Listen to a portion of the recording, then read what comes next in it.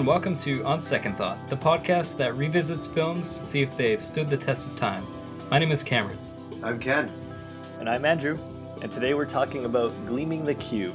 1989 comedy, drama, action, mystery. All of the above. It's got everything. All on a skateboard. That's right. Orientalist fantasy. Orientalist fantasy is definitely on that genre list.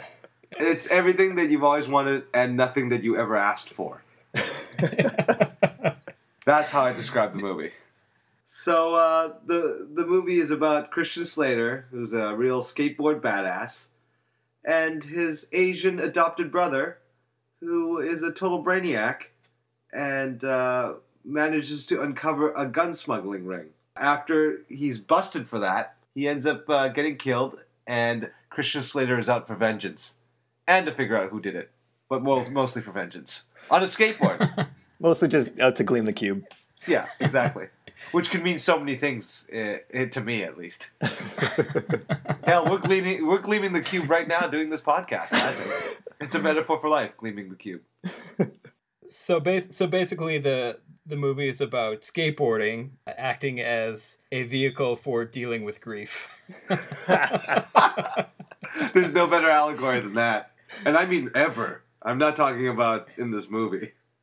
One of the characters that Christian Slater is friends with is a pizza delivery man. He drives Tony Hawk. Is it Yeah. shit, is that Tony Hawk? Yeah, that's Tony Hawk. Yeah. He was the pizza guy the whole time. Holy shit. I didn't even know that. This movie is littered with pro skaters. Christian Slater. Tony Hawk, Christian Slater. This movie has skateboarding but holding onto the back of cars the entire time. Oh man. Love that stuff. How much would I love to do that?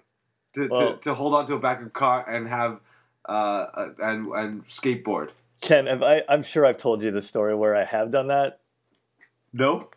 I really haven't told you that story. Nope. I'd love to hear it. I'd love to hear it. So when I was like way too old, I decided to start skateboarding, like in my early 20s. It was way too late to try to start. And I bought some crappy skateboard from a sporting goods store for like $20 and proceeded to the parking lot with my friend. And I put my finger, there was like a hole in the bumper because I couldn't really grab it. So I put my finger in this hole. And then he started driving. And then my skateboard hit a rock and stopped moving while the car kept going. And my hand was stuck in the hole on the bumper and pulled me forward way too late before I realized what was happening. I ripped my hand out of the bumper and slammed it into the ground and just slid on my palms the whole time in this disgusting parking lot. Like, just ripped all the skin off my hands, off of my palms of my hands. So I'm assuming that is what they meant by gleaming the cube, right? The ultimate cube gleaming. Yeah. Oh my and I had God. like two weeks of like I don't know if you've ever ripped the skin off your palms, but it sucks. I got to get back to this movie because I had not seen this movie before, and I will say that I had no idea what it was about. But if I were to guess, I would have thought it would have been a very lighthearted skateboard comedy, maybe ending in some sort of skateboard competition, with disapproving parents kind of coming around and, warming up to him and stuff. This movie is pretty harsh. It's pretty crazy. Yeah, I know. It is pretty crazy. So why don't we recap what it's about, because there's so many levels to this movie. Oh my God, it's going to take the whole episode just to explain. The plot is so intricate and like intertwining and crazy. It's great. I love it. I have the slight suspicion that this could have gone either way, of being made in Hollywood or being a blockbuster in Vietnam. Yeah, exactly. There's so many Vietnamese people in this movie. It's insane. It's great. I love it. Equal opportunity, everybody. We had it in 1989. Why can't we have it now? More Asians on screen. We jumped the shark in 89, I guess. Yeah, Hollywood was like, oh man, that's too many Asians. Gotta find the sweet spot. Well, there's no I'm looking at the box art right now, and they definitely don't show anything to do with Asian culture on it. They're trying to cover their tracks. Okay, let me tell you something. Let me tell you something about Asian culture in this movie. Okay, for the most part, the movie isn't that racist. Because usually 80s movies dealing with Chinese people or Vietnamese people or Japanese people are pretty racist. But this movie isn't that racist. It's actually pretty even keel. Yeah. However, there are two things, being an Asian person, that bother the shit out of me. Issue 1. The guy is a math nerd. His Asian adopted brother is a total math nerd that does his homework. Computer whiz. And a computer whiz. But and secondly, this is the most important issue that I took with the movie and it dealing with Asian people. It was pretty good until there was that Oriental flute music that would play every time an Asian person would be on screen. Do you notice that? I wish I did. I'm sorry to say I didn't. It's like it's like sort of like the whole movie sort of plays like sort of 80s rock pop, and then every time it's a scene with his Asian brother or something related to thinking about his Asian brother, it's like this sort of like soft flute music. Okay, I get it. They're Vietnamese. It's almost like Hollywood was like, what do Vietnamese people listen to? Oh, they listen to music. What kind of music? Oh, Vietnamese music. Oh, okay. So can we just get someone to do like a Vietnamese cover of an American song? Oh, yeah. That's cool. That's Vietnamese music. Oh, perfect. Okay, put it in there. There was like that. They dropped the ball there. That was not a writing thing. There was no way that was in the script. Like no. Could you imagine if that was in the script? Vietnamese version of Nowhere to Run plays while murder occurs.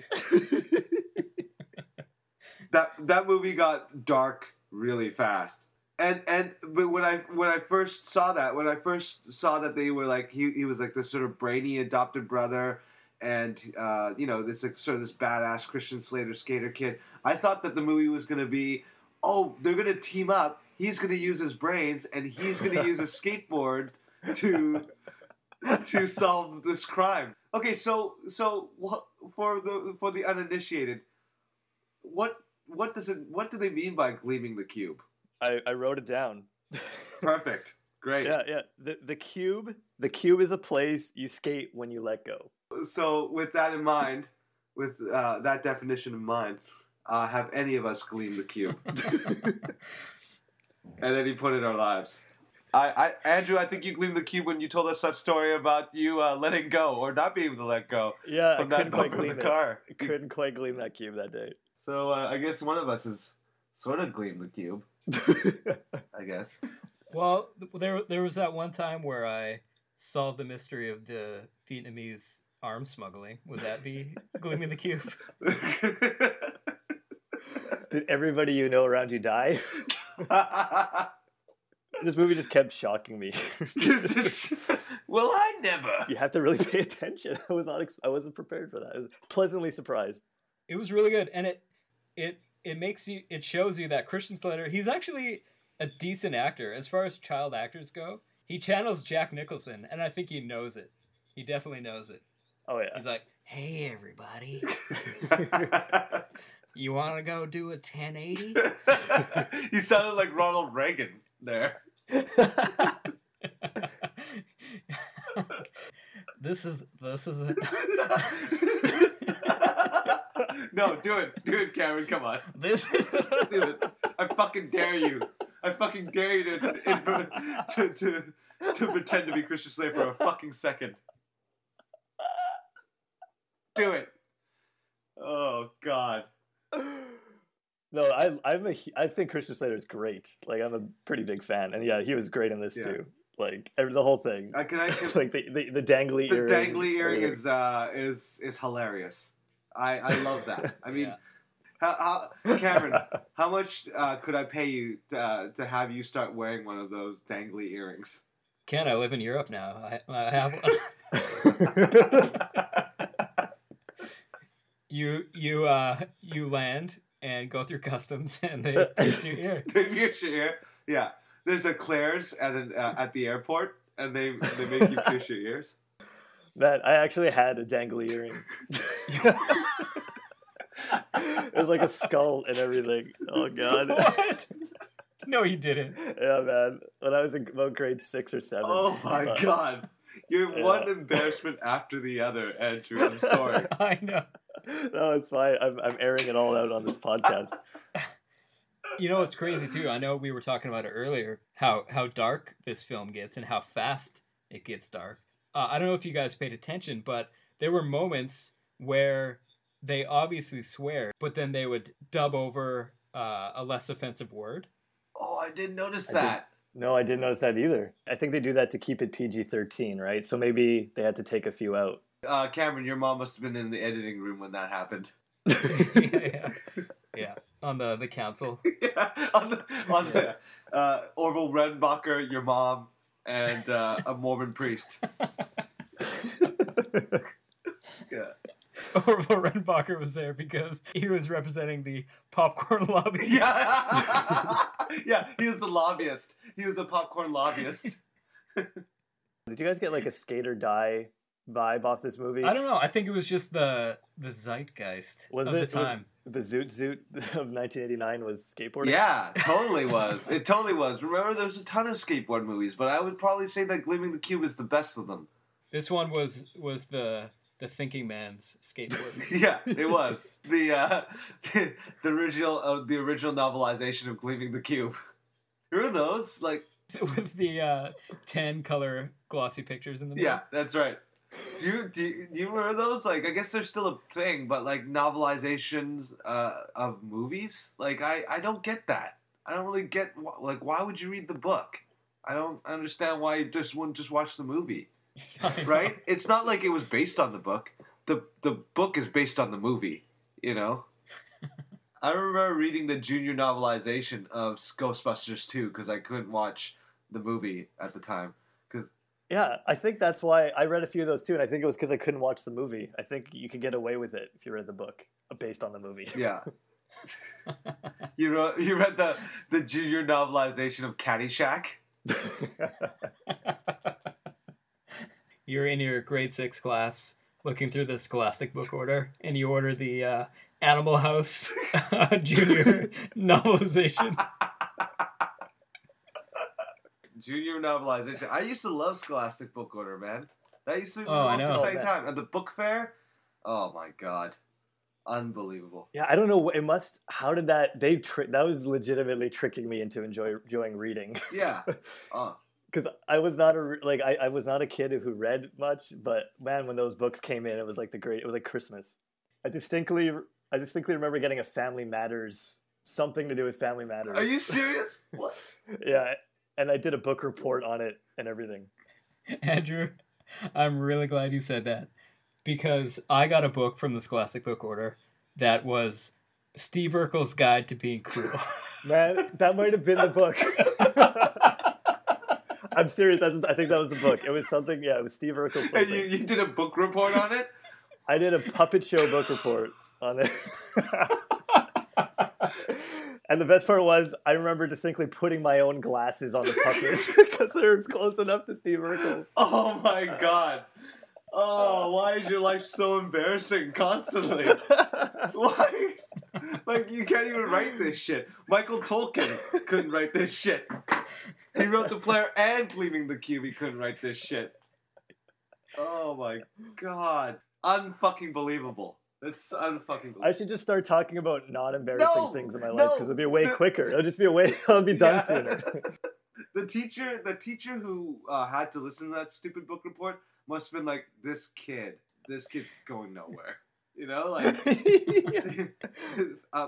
this kid's gonna fall off the skateboard in his early 20s. Oh, it was pretty great. Pretty great. I mean, I was quite surprised by it. I didn't know what to expect, and I never watched it as a kid either. And I sort of wish I didn't watch it as a kid, and I'm glad I didn't watch it until I was adult because it's pretty good even as an adult. Yeah, it was great.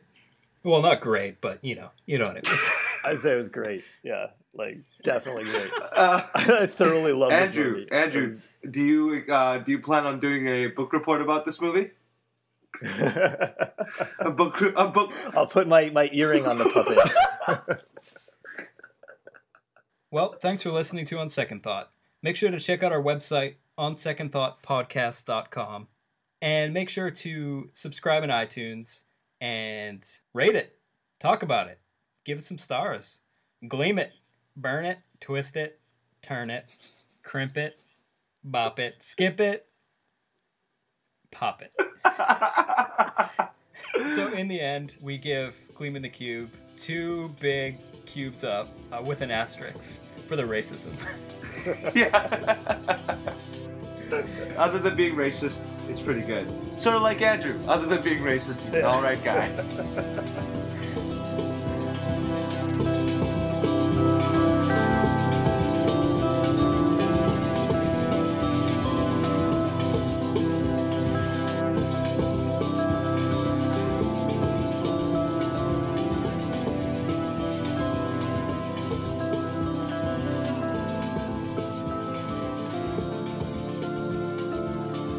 I could get started. I think it usually seems to be I just kind of get started and then we just kind of pass the baton. And then Ken overreacts. What? I don't know what you're talking about. Fuck you guys, I'm out of here. Roll over, have a cigarette, fall asleep.